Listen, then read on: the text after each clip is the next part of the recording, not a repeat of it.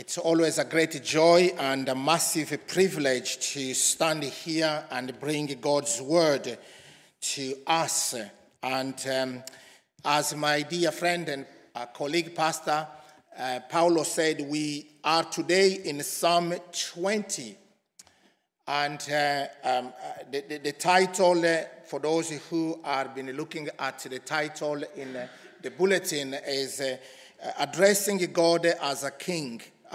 This is psalm before us, as you can see, begins and ends with a prayer for victory in battle.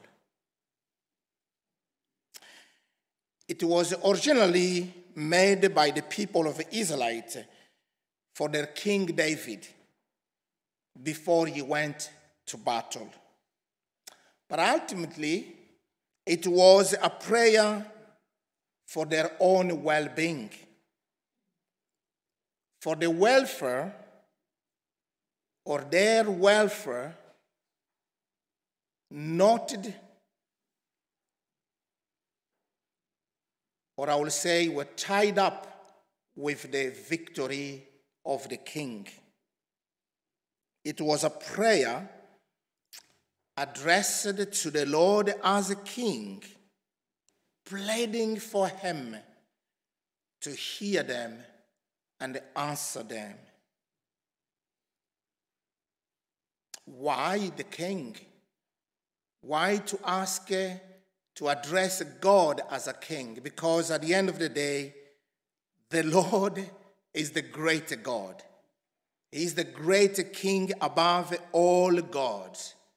And as we've been singing, he is the King of Kings.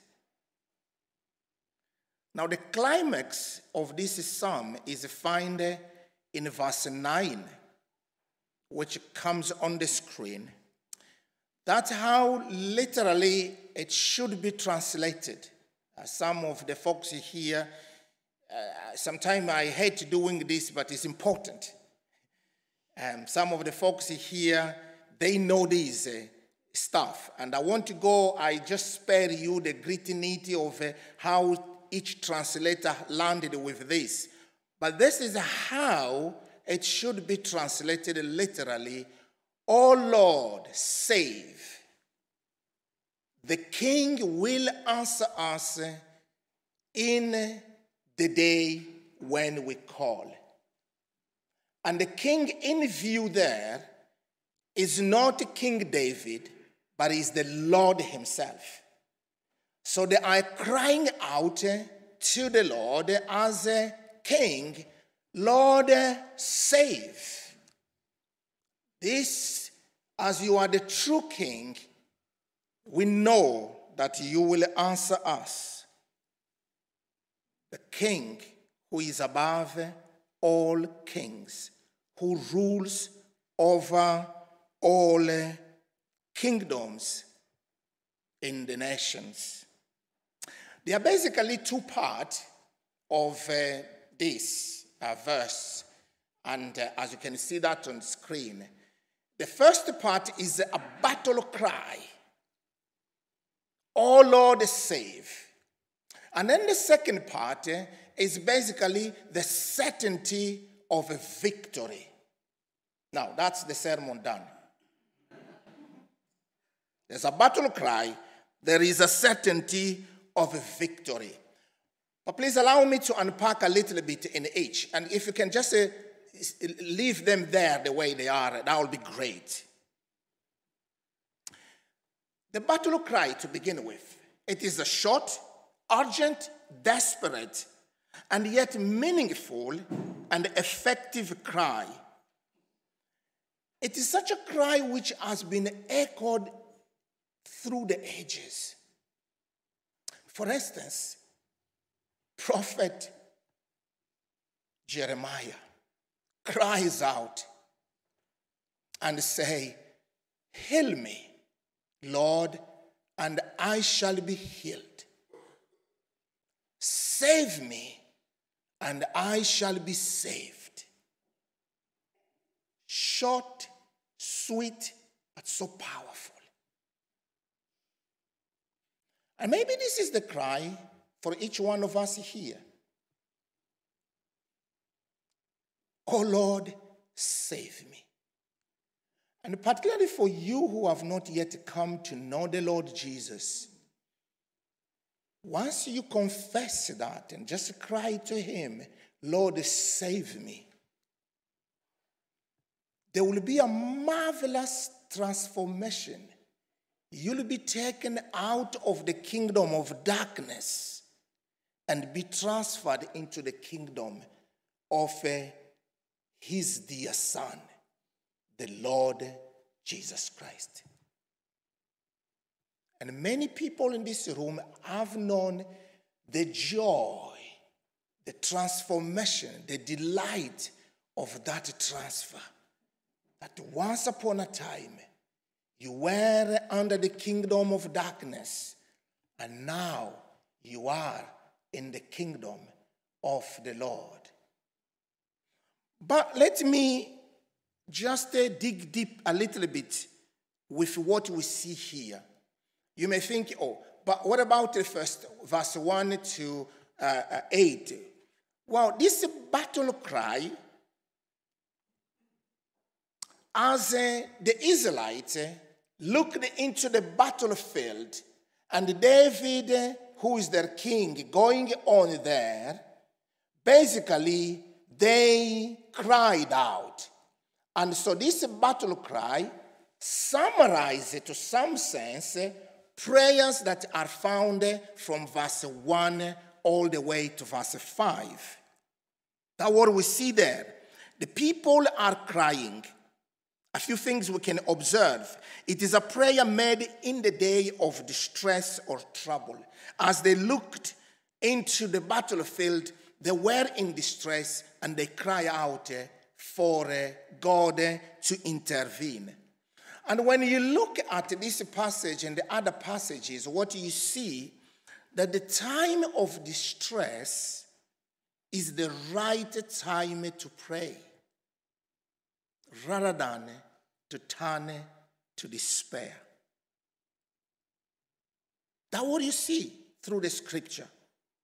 Psalm 18:6, which we looked at the other day.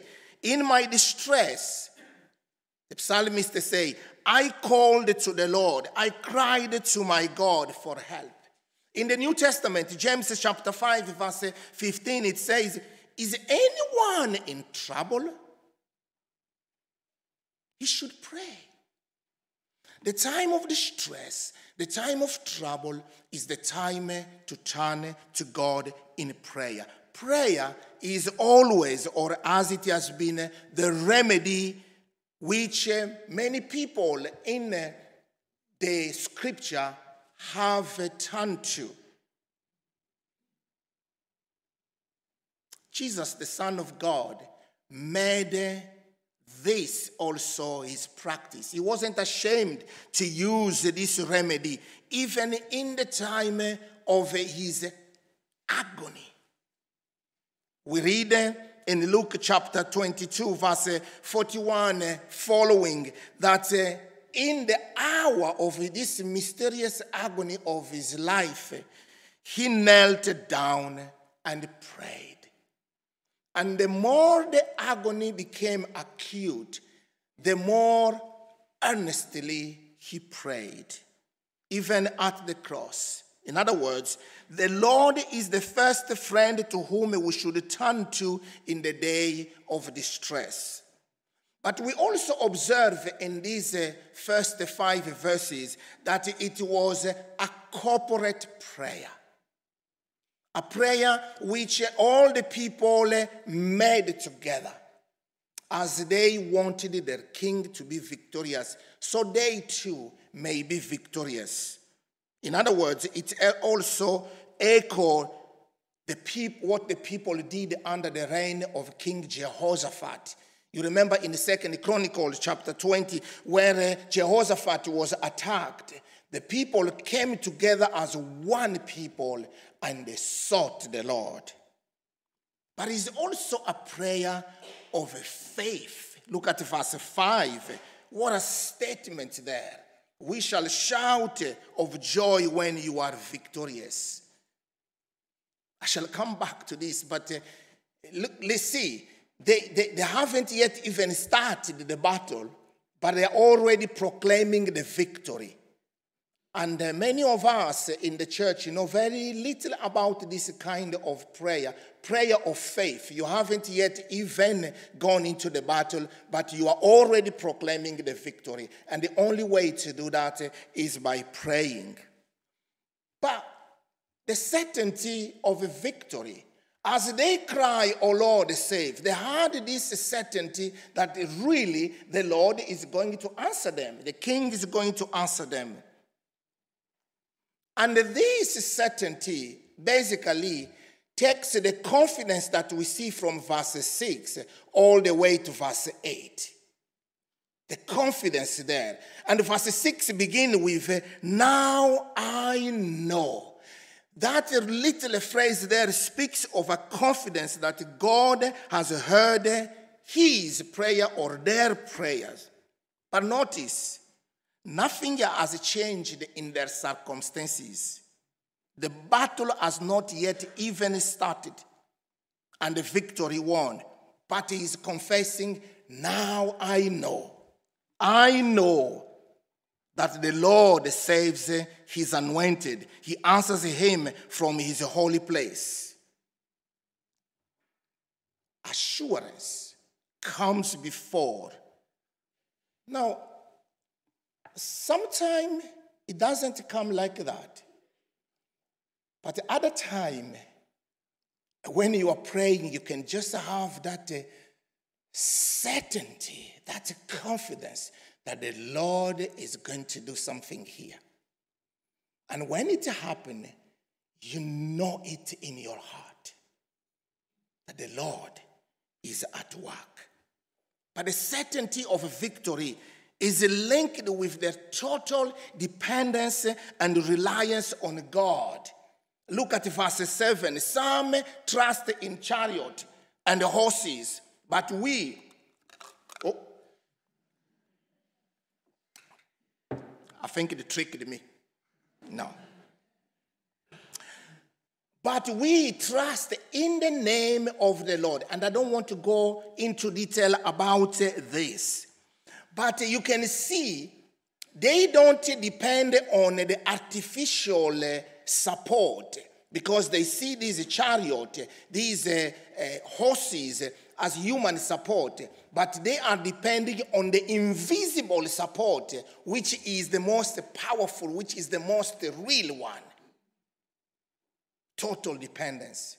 I could not help when I was looking at this, but remember or go back to the story of Elisha. You remember the story when he was attacked, and the city where he was staying was surrounded by the enemy, who has a chariot and horses. And his servant in the morning went outside and looked and panicked and was afraid and came back to the man of God.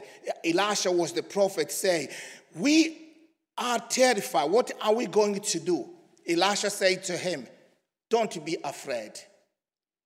Those who are with us are more than those who are with them."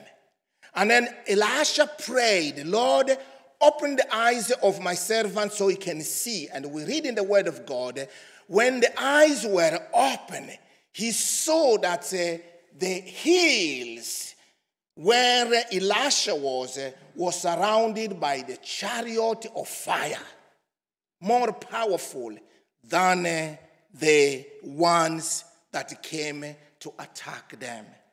Happy is the person who sees the unseen like that in time of pressure. Happy is the person who can see that in the time of pressure and distress, because that gives you calm and serenity and peace. In verse 8, there's a strong confidence there that God is going to do something again through the eyes of faith. They already saw the defeat of the enemy. just at the moment when things seem to be at the very worst in the moment of life, that the name of the Lord was going to give them a rise. And they knew at the end that the king will not let them down. The King of Kings will answer them. At the end of matter, it is his kingdom. And he has invested a lot in them. And so he will refuse to let any enemy crush them. That's why they say, the true King, the Lord of Lords, will answer us when we call. What a battle. What a confidence in God who gives victory. But how does this apply to us? That's where I want to spend a little time. Two things. Number one, this psalm highlights the importance of a church corporate prayer meeting. As we noted earlier, people came together as one fellowship on the eve of the battleground, the eve of their battle, to pray together. Now, we as a church, we have a few prayer meetings. One every Saturday morning, another one every third Wednesday of the month. And we have home groups where we meet also for corporate prayer meeting. We have also triplets. But I paused as I was preparing this. And being your friend and being also one of your pastors, and this is only my 4th year in the ministry here, I asked you a series of questions. How important do we see these meetings? How serious do we take them? Do they occupy a place of priority in our diaries? As you listen, as you sit here, think just last year or since we started, down deep in your heart, have you had any, I really want to attend a prayer meeting? I know it is good to pray alone, but it's a different ball game when we come together to cry and seek the Lord's face. There are various people who are on the battleground that we should be supporting. Our missionaries, they're in the battlefield. The young folks we commissioned the other day from Young Life, they are in the battlefield. I was thinking about Acts 13 and 14, when Paul and Barnabas, which is a passage we shall hear, God willing, in May. I think Paul was preaching on that passage. So, yeah, you can take some thought here or ignore them. That's fine. I was thinking about that passage. Paul and Barnabas were commissioned in prayer. And as they went, times were tough in this missionary adventure. Loneliness, the fatigue of miles under dusty roads, the threat of being stoned, the opposition to the gospel. What about the sending church? Were they just idle? No. They have held them in their prayer. Perhaps a time and again the news filtrated to say Paul is in danger, Barnabas in danger. But also time when they had a glimpse of good news and they could rejoice. And then one day The news filtrated in the community. Paul and Barnabas are back to report to the church. But not only missionaries, that we need to uphold together in prayer. And what about your pastors and church leaders? This week through the study, I discovered how much Paul depended on the prayers of others for the power of ministry. How much it depends on the prayer of others to be set free from the enemies. But not only your pastors. My heart goes to those who are going through battles which they struggle with. Battle of ill health, battle of loneliness, battle of all kind of nature, sorrow, grief, the battle of all. You see, these people, if we care, it's not only on the other matters, but we should care deeply them on our knees.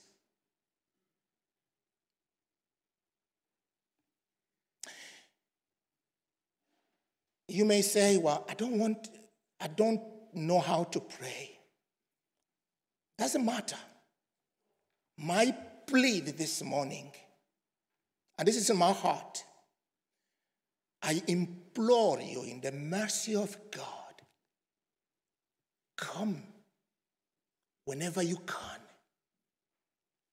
to a corporate church prayer meeting. You see, even being there, even without saying anything, you will be greatly encouraged even to hear someone reading a passage of the scripture.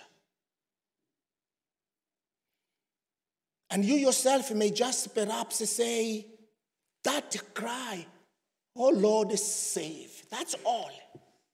Whether you say it openly or inwardly, to uplift the people who are in distress. That's what fellowship is all about.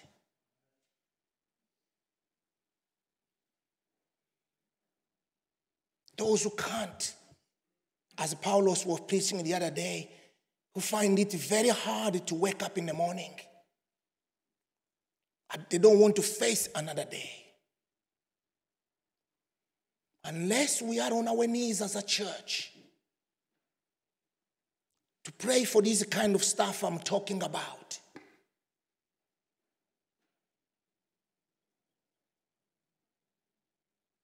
We want to see much of the advance of God's kingdom.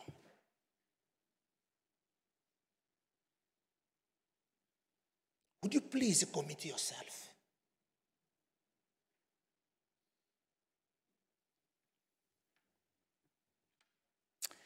The second one I have in mind as I look at this passage highlights the truth that prayer is a means of obtaining grace. Is that coming on the screen? Thank you.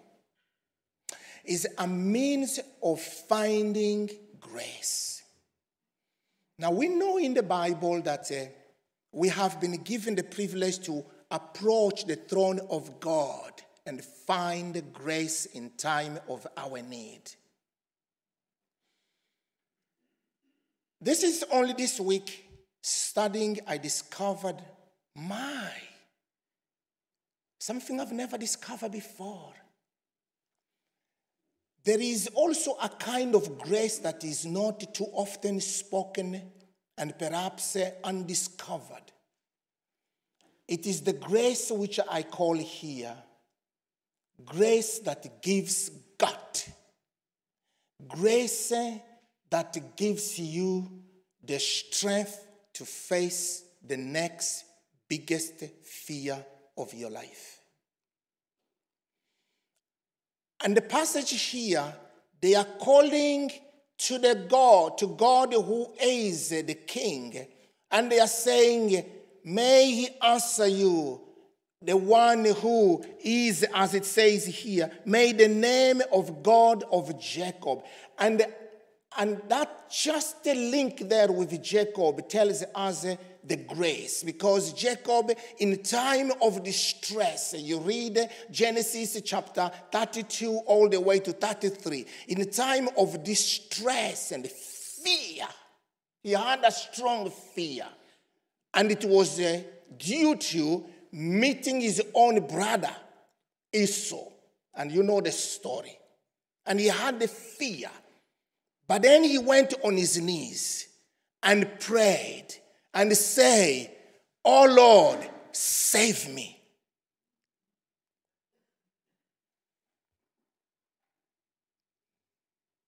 And now he was given the grace.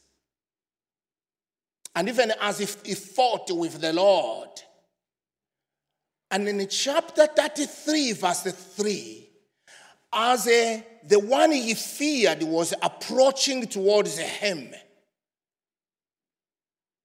he was now given the gut to go ahead of his family. Look at that verse. Just there in Genesis chapter 33, verse 3, it says, and Jacob went ahead. He did not fear anymore. Because after all, what can a man or a person do to the one who has been blessed by the Lord? From a place of prayer, he has been given the grace. Maybe to some of you here, if you are in distress, and many of us are, and facing the biggest fear, when we bring these to the Lord in prayer, he gives us grace to face the next biggest fear. Let me finish with a little and a short story. This is from the wife of Martin John Lloyd, who was a famous minister.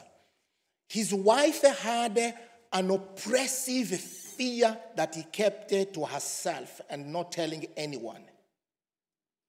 As they were in Wales in their first pastorate, and because of the waves and the winds that made a few people there to perish, so she had this fear of the strong waves and gales and winds and the tide that might come and perhaps might just blow them away. And one night, her husband was away and she was alone with the baby. And all she had, the tide. In fact, she even bought a program to try to know where the tide is coming. Not like this day when you can check them in the computer. But in those days, so that night, and she could not sleep and begin to think, what if they just say, the tide come all the way to my street? Where will I escape? Is it through the window or is it the roof? She was filled with this oppressive fear. She tossed in panic back and forth from her bed. And she said, and she got the grace to go on her knees and to pray, Lord, if you are there, save me. And the fear left. Now you may say, oh, that's so dramatic. I don't get that many a time. But is it not that what we get when we come to the Lord in prayer? The Bible tells us, let us approach the throne of grace, that we may find mercy and grace in our time of need. A cry of battle. As we face many battles, we should not fight them on our own strength. Together as a fellowship, on our knees, as we cry to the Lord, we will hear The battle doesn't belong to you. The battle in mine. When you are in distress, take it to the Lord in prayer, and he will answer us. To God be the glory. Amen.